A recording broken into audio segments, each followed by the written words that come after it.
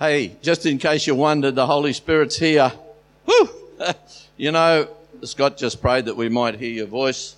Lord, the theme of my message this morning, God has a voice and he wants you to hear his voice. How's that? Hey? Thank you for the introduction, listening to the Holy Spirit, Lord. So, last weekend, for those of you that were here, we were challenged in our, perhaps, parameters we'd built around our understanding of the kingdom of God and the gospel of the kingdom. And Paddy Putman, he brought revelation, I believe, expanded in some parts of the word for those of us that are comfortable with what we believe. And then he brought a bit of a paradigm shift to help us to be more aware of the expanding and expansion of perhaps what we've seen as the gospel. And that we've limited the gospel to be about salvation when the gospel of Jesus Christ is about new life in Christ into forever. So, and I felt like there was so much packed into that weekend that it would be good to revisit a lot of that. Now, I don't want to do that today, but I'm sure that for those of you that were at the conference, there's an ability to pick up on the podcast afterwards. That would be really good because there was a lot that was said. But one of the things that wasn't focused on, or at least I didn't hear it, so maybe it wasn't, I missed it, was what I want to speak about this morning, which is that we are all meant to hear God's voice for us. Every one of us. It's not for the elite. It's for each one of us that we would hear God's voice. God spoke. The scripture begins with that. If you go to Genesis chapter 1, verse 3, it reads in the Message, God spoke, light, and light appeared, and light was good, etc., etc. Verse 6, God spoke, sky separated the water from the earth. Verse 9, God spoke, water and heaven. Verse 11, God spoke, earth green up. Verse 14, God spoke, and the stars came. See, God speaks. God spoke creation into being. And then God spoke and said, oceans be filled with fish, etc., etc. God spoke, earth generate life. But then there's another thing.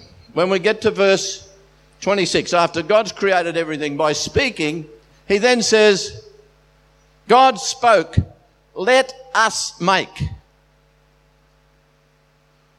God introduced himself as more than himself.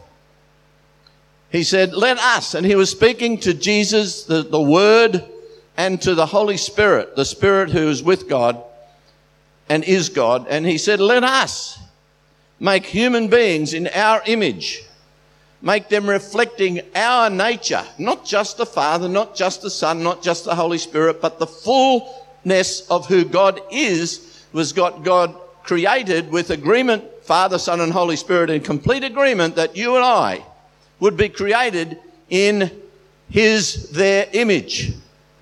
Now, if that doesn't get you off to a good start at the beginning of the week, I don't know what does. God spoke. He agreed with himself. His committee in heaven, Father, Son, and Holy Spirit, said, I want to create David to just be like us. Insert your name in there.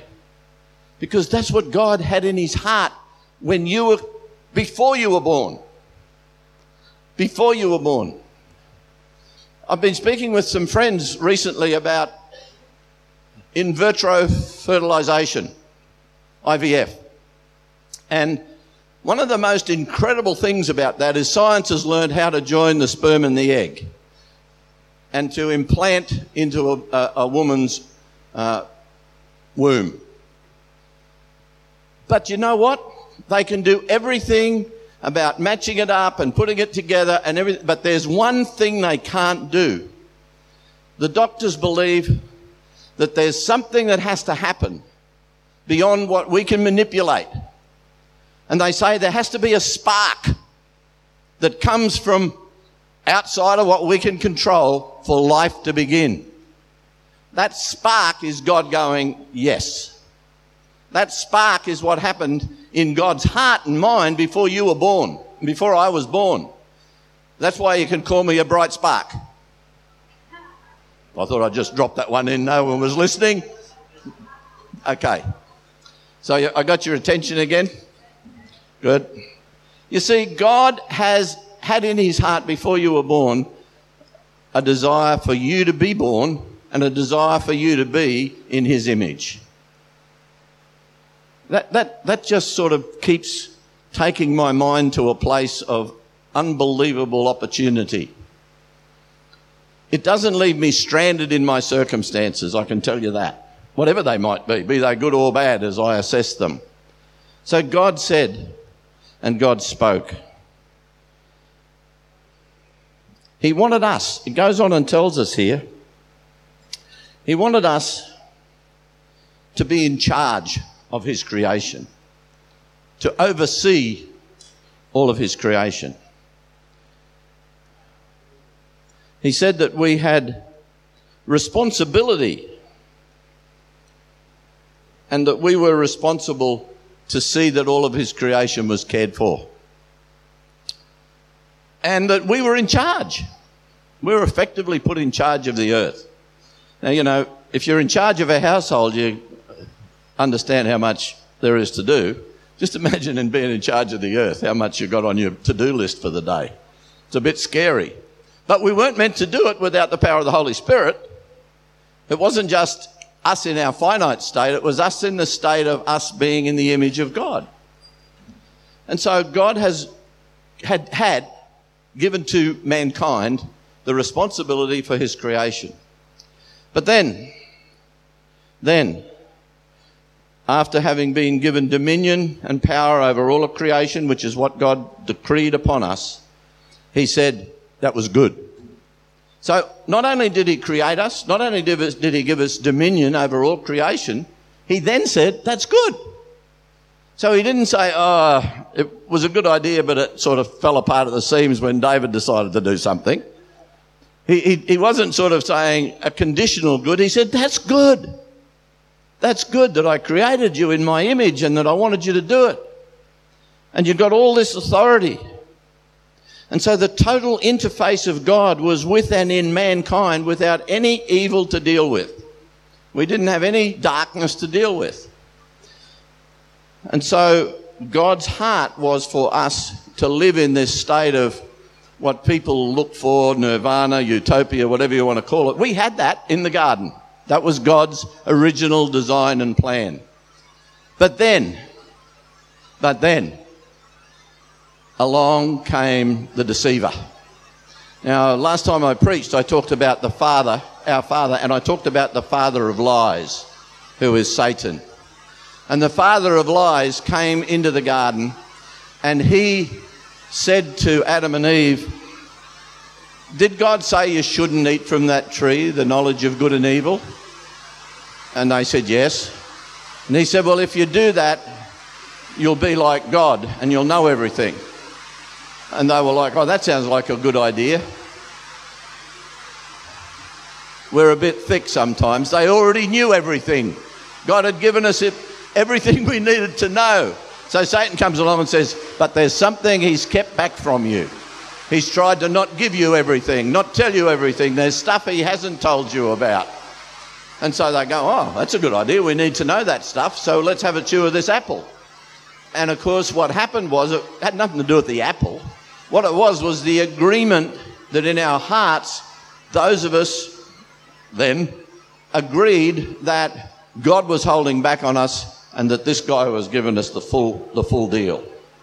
But what we did by believing him in the place of God is we gave him the dominion and the authority over the whole earth that had been given to us. That's what happened at the fall. We handed to Satan what had been rightfully given to us in our responsibility. All dominion over the whole earth was transferred from man to Satan. Done. So what did Adam and Eve do? It tells us they hid in the garden. They realised that something had changed. They had been naked and unashamed, and suddenly they were like, oh, we better put some clothes on. I think that's an incredible first step. But anyway, that's a whole other story, my understanding of how God talks to us. But so they hid from God. And so God came in, it tells us in the scripture, into the garden to have a conversation with them. What was God going to do? He was going to speak to them, because that's what he always did. That's what he designed us to be, was the people he could speak to. And so what did they do? They hid in the garden so they couldn't meet with God, because they were like, well, something's changed here. And yes, it had. But there's another part of that story that we don't often think about either, is that God kept coming and looking for them in the garden. He didn't go, oi, where are you? Oh, well, I'll see you tomorrow. He came looking for them. He was pursuing them even at that point to have communion with them. So Satan had taken the place that was rightfully ours, that God had created us to have, and to place ourselves there.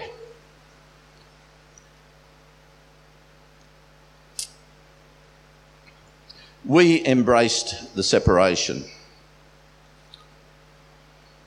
So not anymore did we want to really hear the voice of God, because we probably didn't want to hear what he had to say.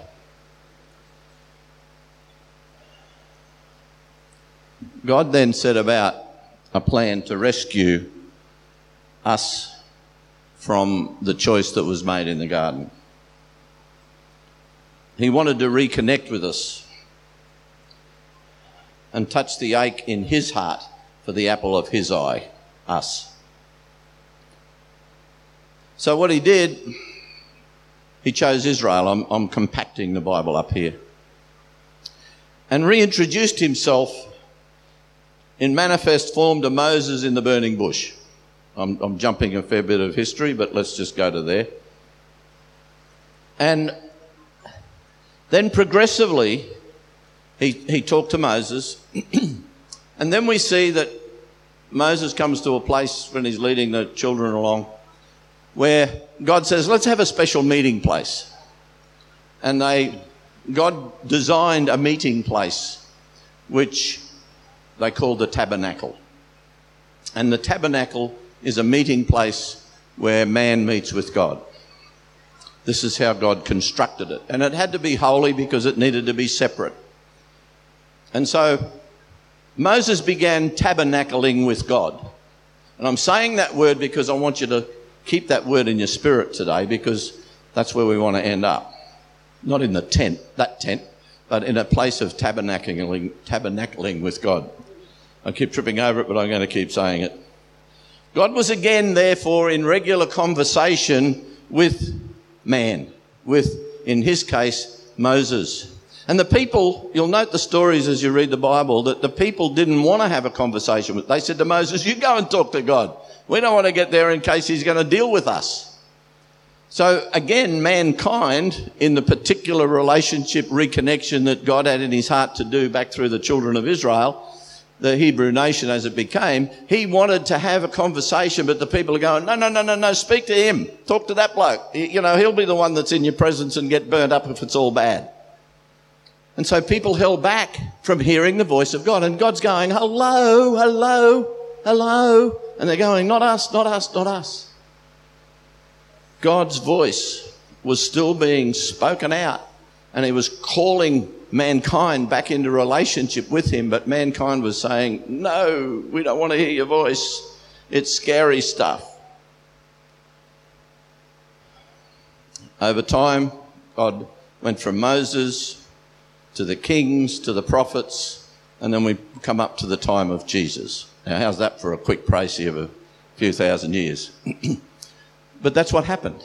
God wanted to have man know his voice, wanted to know his heart.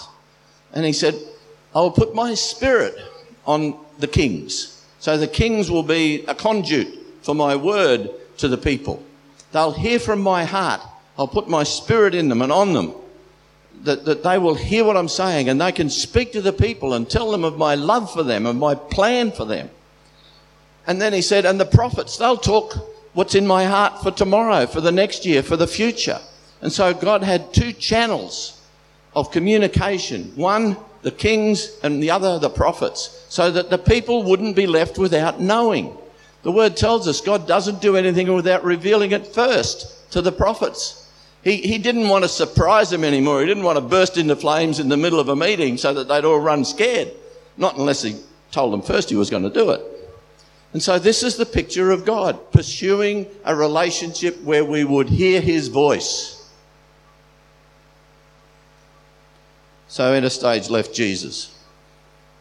We're now at a time where Jesus has come. And we're in the time of the new revelation of God himself by himself. Jesus has come. And Jesus is meeting with a guy called Nicodemus, or spoke to Nicodemus one day, and he said, Nicodemus, if you want to have this relationship with God, which God wants to have with you, you've got to be born again. And Nicodemus says, I didn't come down in the last shower. I know I can't be born again. That's silly stuff. And Jesus said, no, it's not, Nicodemus. You need to be born again. Not like you're thinking, not by being re-entering into your mother's womb, not that kind of born again, but born again in the power of the Spirit. If we go to John 3, we read those words. Somewhere in my Bible is John chapter 3. I probably should bookmark these things, I don't, but anyway. John 3, verse 6 and 7. Jesus said, or 5, 6 and 7, you're not listening. You're not listening. How's that for? I didn't even know that was there. I hadn't remembered that. You're not listening. Let me say it again. Are you listening? Are we listening? Okay, let me say it again. Unless a person submits to this original creation, the garden type creation, the wind hovering over the water creation, the invisible moving the visible, a baptism into a new life, it's not possible to enter God's kingdom. That's Jesus. Not possible. Unless we go back to that kind of relationship that existed before we held hands with the devil. But the person, when you look at a baby, it's just that. A body you can look at and touch. But the person who takes shape within us, formed by something you can see and touch, you can't see and touch. Read it properly, David. The person who takes shape within is formed by something you can't see and touch. The Spirit.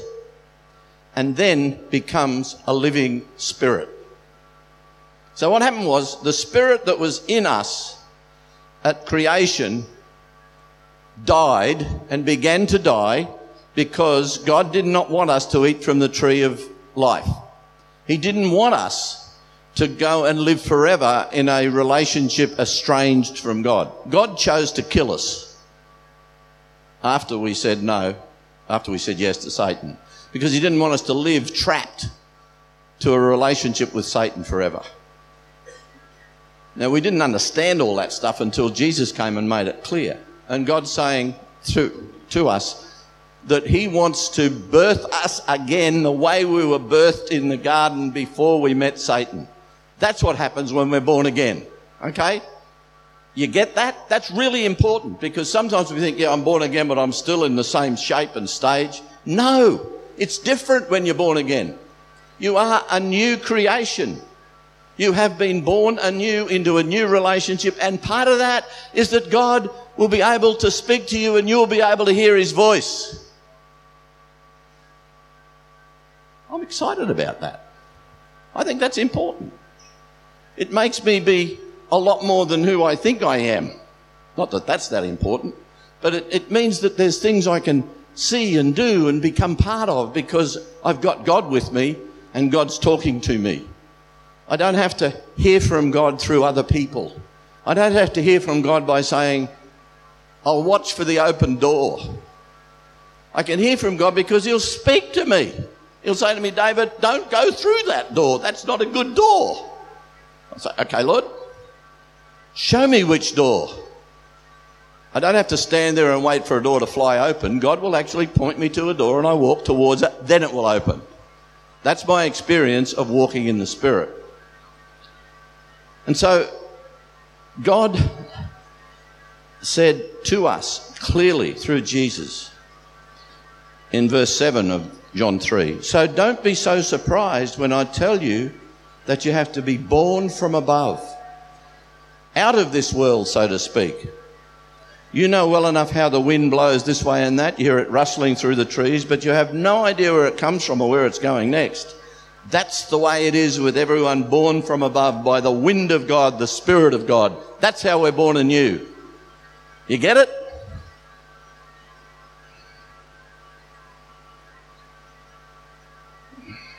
Let me read it again. Don't be surprised when I tell you you have to be born from above. This is what it means to be born again. Okay? It's a whole different dynamic to just feeling like I've got to be a new me. It's an event that takes place by the power of God in and over the life of everyone who says, I'm going to trust Jesus for what he's offering. We don't have to declare a sinner's prayer. We don't have to go through rituals. We don't have to even be baptized. That's a sign after the event.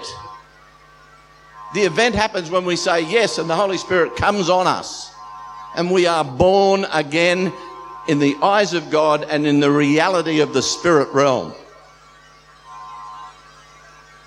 It's done by God, not by us. All we've done is gone and said, yeah, I'll have that. Thank you, Lord. Now, baptism is good because that is a sign. Nothing magical about going into the water. It's a sign that we have already said, I don't want the old me, I want the new me, the one that you're creating, the one that you're bringing alive. Please, Lord, thank you, Lord. Amen. That's it. How cool is that? You can do it sitting right there if you haven't done it before. You haven't got to run outside and run around the block 3 times and cross yourself before you sit down again to be saved. None of that stuff. That doesn't happen in the way that Jesus talked about it. It's a new deal.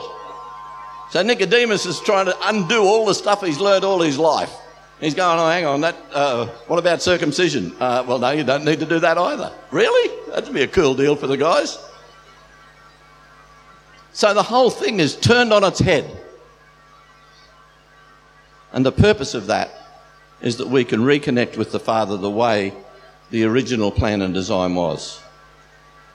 That we can come to be part of the kingdom of God as it was originally planned. And we have dominion and authority as we had it in the beginning in our new person. We have it. We have dominion over the earth. That doesn't mean that we need to join the green movement and not drill for oil. It doesn't mean that. It means we have dominion over the earth. It means we can make a choice that will bring God's glory into the earth, whether you drill holes or whether you don't drill holes. We get caught up, you see, with the whole side issue, the side event of the reality of what the kingdom of God is like in the earth.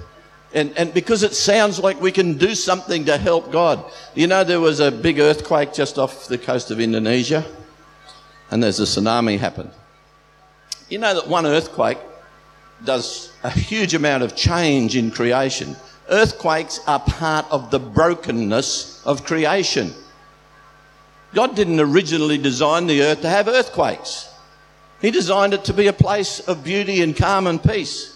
Earthquakes came when Satan had dominion. I totally believe that. You can if you want to, you don't have to, but I'm telling you what I believe. And I believe that God made the world and he said it was good. That meant there wasn't going to be an earthquake. There weren't going to be volcanoes.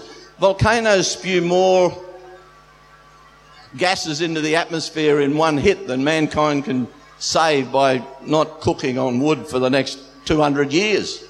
And we get all excited about, oh, look, I've saved a tree. Now, don't get me wrong, I'm not against saving trees, okay? All I'm saying is we get out on pendulums sometimes and we start running around saying, I'm helping the earth. God bless you to help the earth, but more importantly, pray for God's created order to come into the earth, that we would all see his kingdom come. I'm not trying to be radical. I'm just telling you what I think God's saying to me to say to you today. Now, maybe I'm not hearing his voice straight, and you can take it away if you don't want to, but I'm telling you what I think the Holy Spirit's telling me to speak today. It may or may not end up on the podcast. I'm not the one that will determine that. However, Jesus said, this way of living, in John chapter 1, let me read, this is really important. I mean, all the Bible's important, isn't it? Eh? You like the Bible? I do. I love the Bible. Let me read John 1. I love this. This is actually a mirroring of a lot of what was said in Genesis 1. The Word was first, Jesus. And this is the message again. The Word present to God. In other words, Jesus was with God. He was present to God. He was hanging out with him. The Word was God. Oh, there's the clarity. Jesus and the Father are both God. In readiness for God from day one. Everything was created through him. Now, this is John speaking of Jesus, okay? Nothing, not one thing, came into being without him, without Jesus. What came into existence was what? Life. And the life was light to live by. That spark, the light to live by. That's what came with Jesus. And the life was light to live by. The life light is what John is then describing Jesus as. The life light blazed out of the darkness. The darkness could not put it out. Now, in the other scripture, it says the darkness couldn't understand it. In other words, the victory of Jesus over the dominion of Satan, Satan doesn't even understand it. He can't get close to it. He can't stop it, because the ultimate power and victory that's in Jesus is way greater than anything that Satan has released in the darkness. So don't think you're in a fair fight when you take on the darkness. You've already won with Jesus, okay? It's not maybe we're going to win this one. No, we've won because we stand with Jesus and he's won. He's the light that has overcome the darkness, and the darkness cannot overcome the light. That's a truth that you want to take to the bank and live with every day. I'll jump down a bit. The life light, verse 9, was the real thing. Every person entering life, he brings into light. Oh, everyone that's born again, he brings into light. Brings you out of the darkness into light. I think that's a good deal.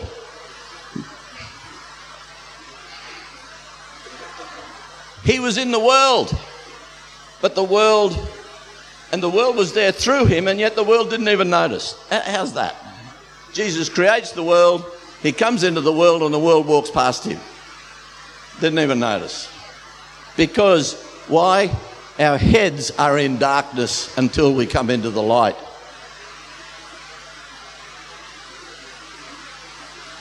He came to his own people, but they didn't want him. The Jews didn't want him. But, whoever did want him, whoever believed he was who he claimed and would do what he said, he made to be their true selves. The actual design, the original design, he made us to be like our original design, our true selves. These are the God begotten, not blood begotten, not flesh begotten, not sex begotten, but spirit begotten. It's black and white. It's darkness and light. It's death and life. There are no middle grounds. We're either alive or we're dead. We're dead in our sins, which means we're dead in our separation from God. It doesn't mean you're dead because of your sin. It means you're dead because you haven't come alive properly, the way God designed us to come alive, to be back to the original design of how we were before we, as mankind, held hands with Him. Am I making sense? Is this sitting in your spirit as okay? Because I prayed that your hearts would receive this word this morning. It's important that you hear this word. It's important that you know that God is wanting to speak to you personally this morning. Hopefully he already is, but if he hasn't yet, we'll make sure that happens before we finish. This light, right way has come through Jesus. This connection to God comes when we're born again. When we agree that God is good and Jesus is our rescuer from darkness, and we say yes to the life light. Now, you know, as I said, there's no formula for that. Each of us has probably had, those that have given their hearts to Jesus and been born again, a different experience of how that's happened. Can you hear me okay up the back? Okay, just wanted to check because the rain, I don't know whether to be louder or not. I can be, but I don't want to bang on your ears too much.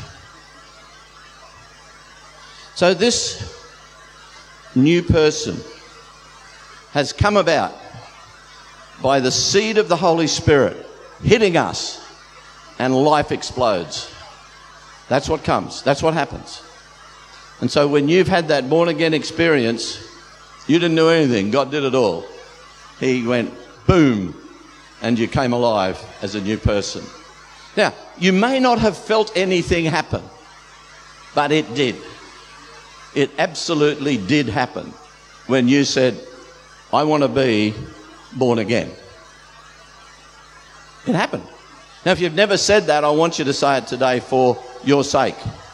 And we'll come to that later. But hang on to that. Because if you've never said, Lord, I want to be born again, then God wants to do his part of the deal. So God ignites this new spirit life in us. A very specific event, all orchestrated and undertaken by God with nothing but a yes, thank you, Lord, from us. This new person will live forever. That's who lives forever. The born again you. The old you's going to die. You're not going to go anywhere unless you're born again. Well, no, you're going to die. You're going to end up in a place of total separation, of no connectedness. God showed me that once, and it's a horrible place. But people who aren't born again are going to die in their spirit, and it will not be a good ending. Now, I don't like preaching or speaking to say, you don't want that, you want God. I want to promise you that now, before then, is a much better deal if you say yes. Because there's a whole life that God wants you to live and enjoy with him. So this new person will live forever and become the expression, hear this, of positional authority already planned before the garden disaster. The expression of positional authority is given to us when we are born again. Now, I talked about a tabernacle. The other part of this new life expression from God's end is he wants to tabernacle with each of us, personally. To have FaceTime with Jesus. As I wrote, I thought, the generation there, they all do FaceTime. You know, they FaceTime one another. God wants to do FaceTime with you and me. He does. He wants to do FaceTime. That's who God is. Not a distant, I'll look the other way and let the thunder come, which is good. But there's a, Michael, I just want you to know that I think you're awesome the way I created you. Hey! That's what God says to you today. But he doesn't want me to tell you. I'm being his voice to you. As I was sitting there worshipping this morning, I was reminded of Susanna Wesley. For those of you that don't know Susanna Wesley, she was the mother of John and Charles Wesley, who were the founders of the Methodist Church. Now, Susanna Wesley had 19 children. I think 9 died at childbirth, but 10 survived. And she prayed a lot. She tabernacled with God. The only way she could find a place to tabernacle with God was she would be cooking in the kitchen and she would flip her apron up over her head. And the kids knew when she did that, she was talking to God to give her space. That's a true story. That was her tabernacle. That was her private space with God. And what a powerful woman she was in her communion with God. Yeah. See, a tabernacle place is a meeting place with God. We think that we have to go somewhere. Also, the Lord reminded me this morning about the woman at the well, the Samaritan woman, where she challenged Jesus. She said, the time's coming when, we don't have to go to Jerusalem to worship. Jesus said, you're right, a time is here now when you don't have to go anywhere to worship in spirit and truth, because God is spirit. Meet with him where you are. See, that's what we have to not forget, that the place of tabernacling is here with God. Your tabernacling place is when you cut out the rest of the noise going on around you and you and God have a face-to-face time. You have face time with God here, wherever you are. You don't have to go to a cathedral. You don't have to come here. You do it in the private, quiet space. Now, we tabernacle with God. We're meeting with God now. But there's a personal space where God wants to speak to you, Anna. Just him and you. Not with interpreters, not with other people, just him and you. Okay? And that can be when you're riding your bike down the road and the magpies are chasing you. But it's you and God time. Yeah. That's tabernacling with God. I want to bless you to tabernacle with God. That's what I want to pray for you today before we stop.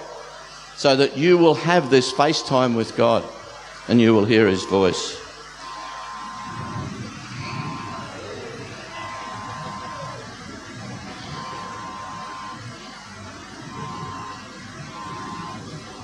Let God have his say for a minute.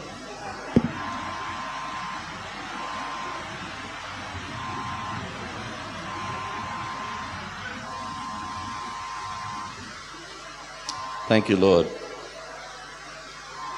This morning when I wanted to go out for my walk, Carol said to me, don't go, it's going to rain.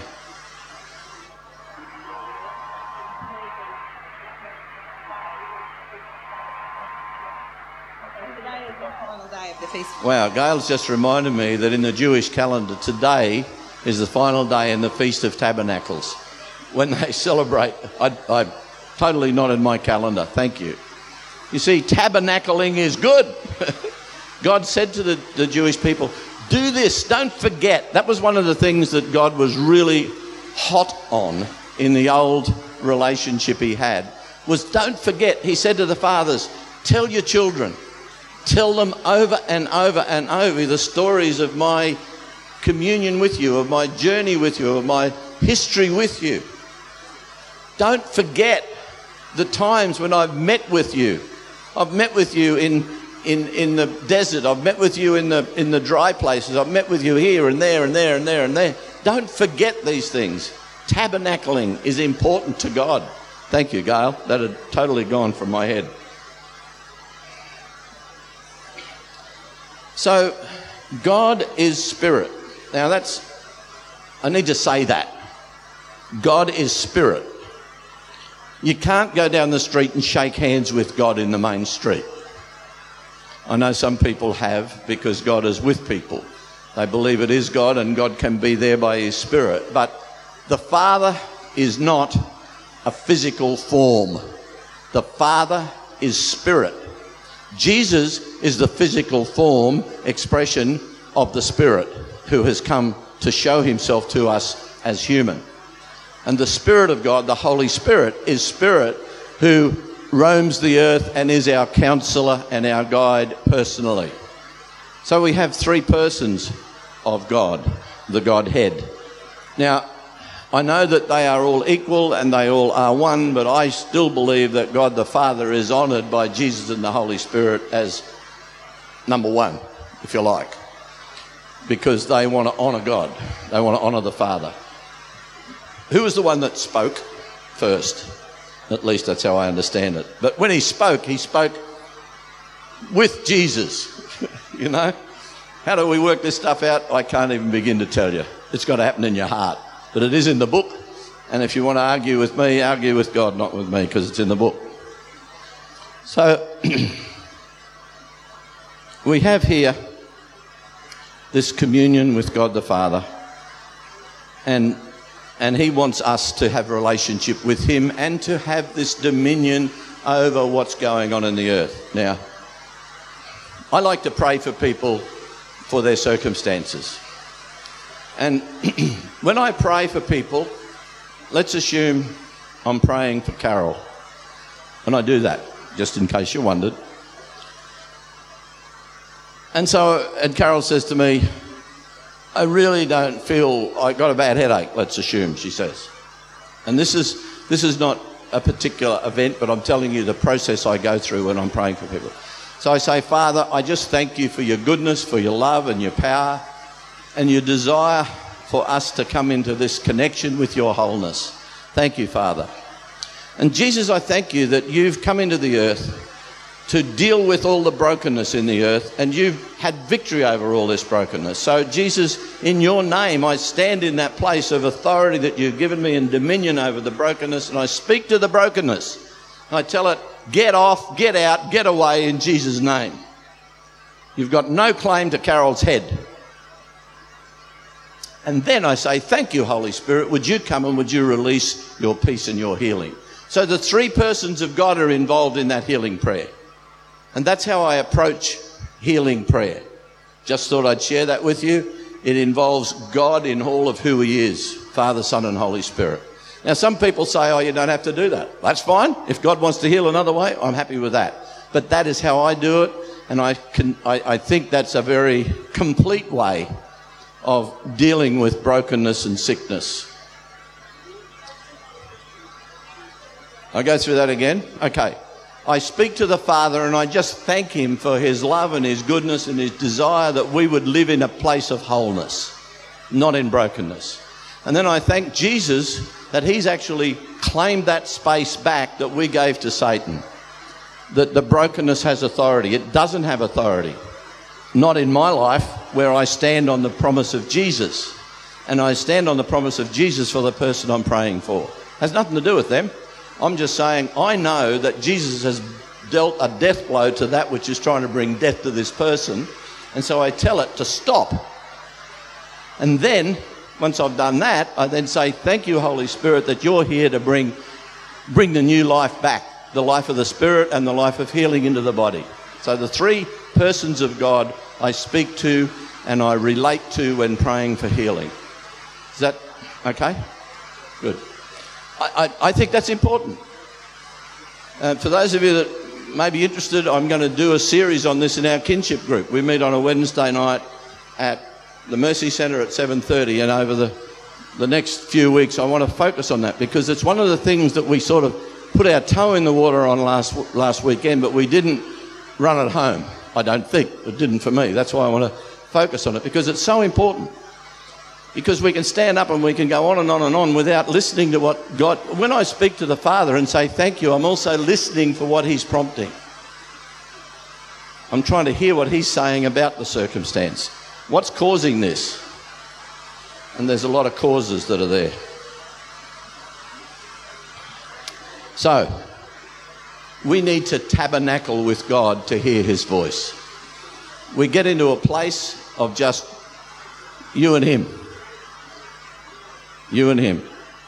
FaceTime. Look, and you know, you say, well, no one's seen the face of God and lived. Well, we won't go there, but I can look at God's face. And when I look at God's face, I look at his eyes. I don't look for God's face. I look and I see the Father's eyes. And I see the love in his eyes. I sometimes see the tears in his eyes when he's distressed. But my face time with God is his eyes. Just so that you know, for me, that's how it is. And then, Jesus, I got a full-blown, Jesus is a man there, and, you know, I don't get into dialogue about his face either, but I have a more relaxed sense of a face that I don't I couldn't draw it for you, because again, it's the eyes that I see. So FaceTime with God.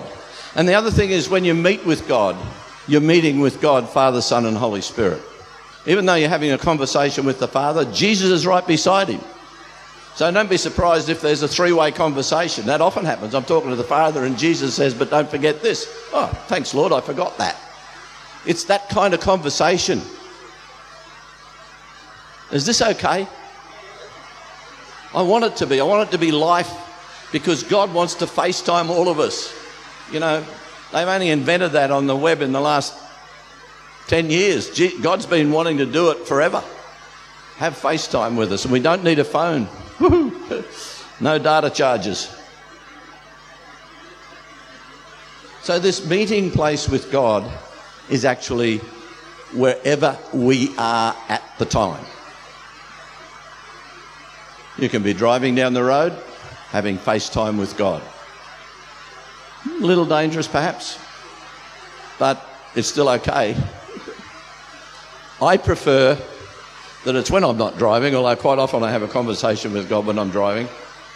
But when I'm walking, talking, in the morning I like to take some time out, and I sit with God at around about 4:30 to 5:30, and we FaceTime.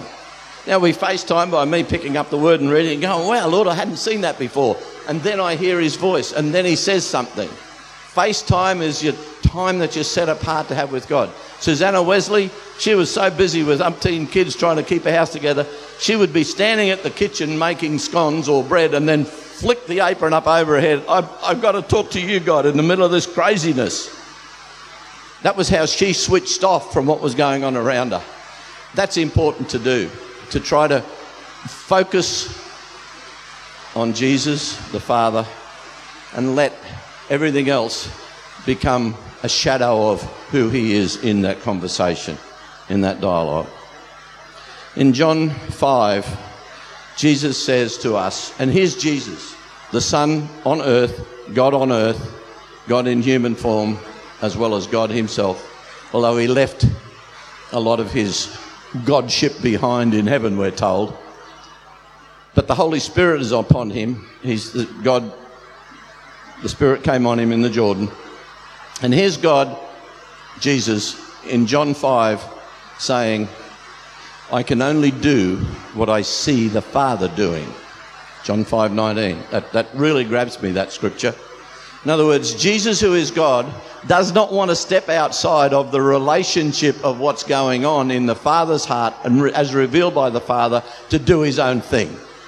That's dishonouring to the Father. He wants it to be as it is and it was in the beginning, that they do stuff together. And that's also what's meant to happen for us in FaceTime. God speaks to us, Father, Son and Holy Spirit, about what's on their heart for us. Now, does this mean life is simple? No.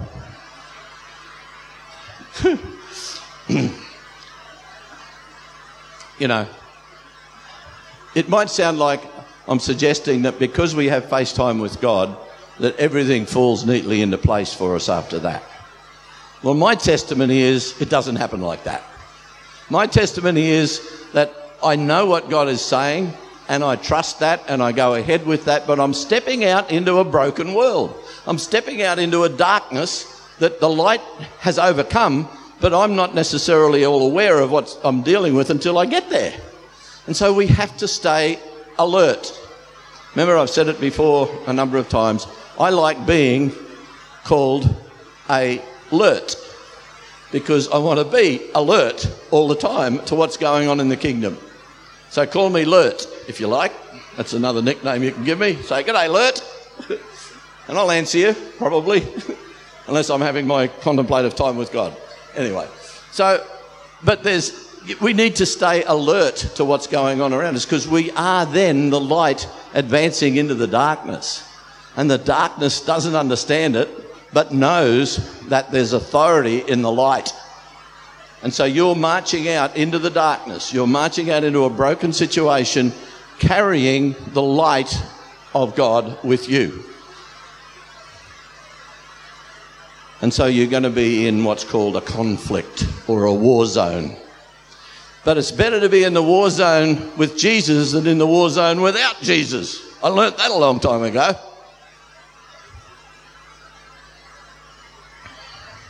So God is not asking us to guess what we're supposed to understand going on in his heart.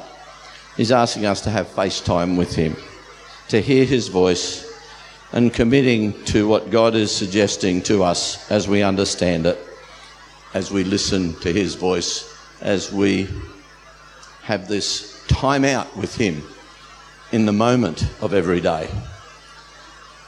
It's good to have this time with God all the time. That's the best way. But there's often interruptions, like people speak to you and we do life with others.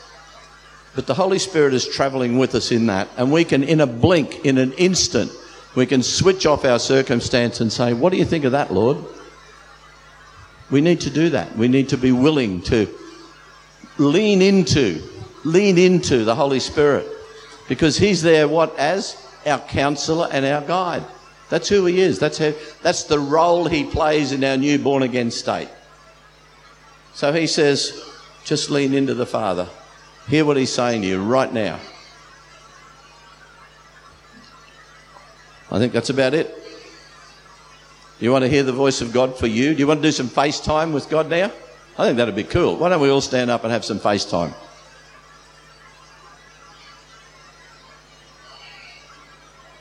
I just want to say too that all the songs we sang this morning that were just so all about the voice of God and how awesome God is, God was preparing us for this morning, that we could have this time with him.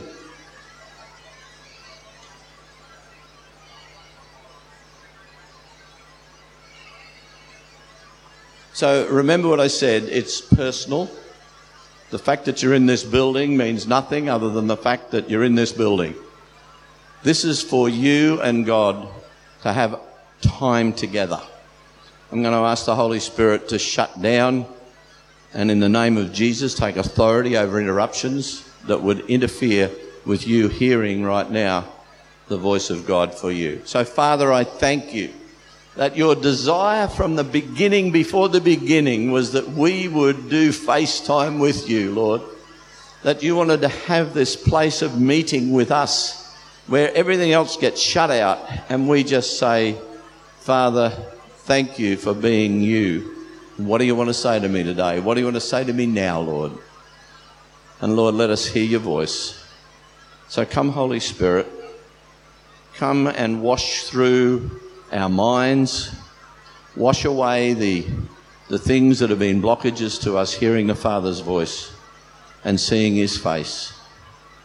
Holy Spirit, let the good kingdom come here now and connect us, Holy Spirit. Connect us as we take this time to be with God. Father, speak. We as your servants are waiting on your voice, Lord.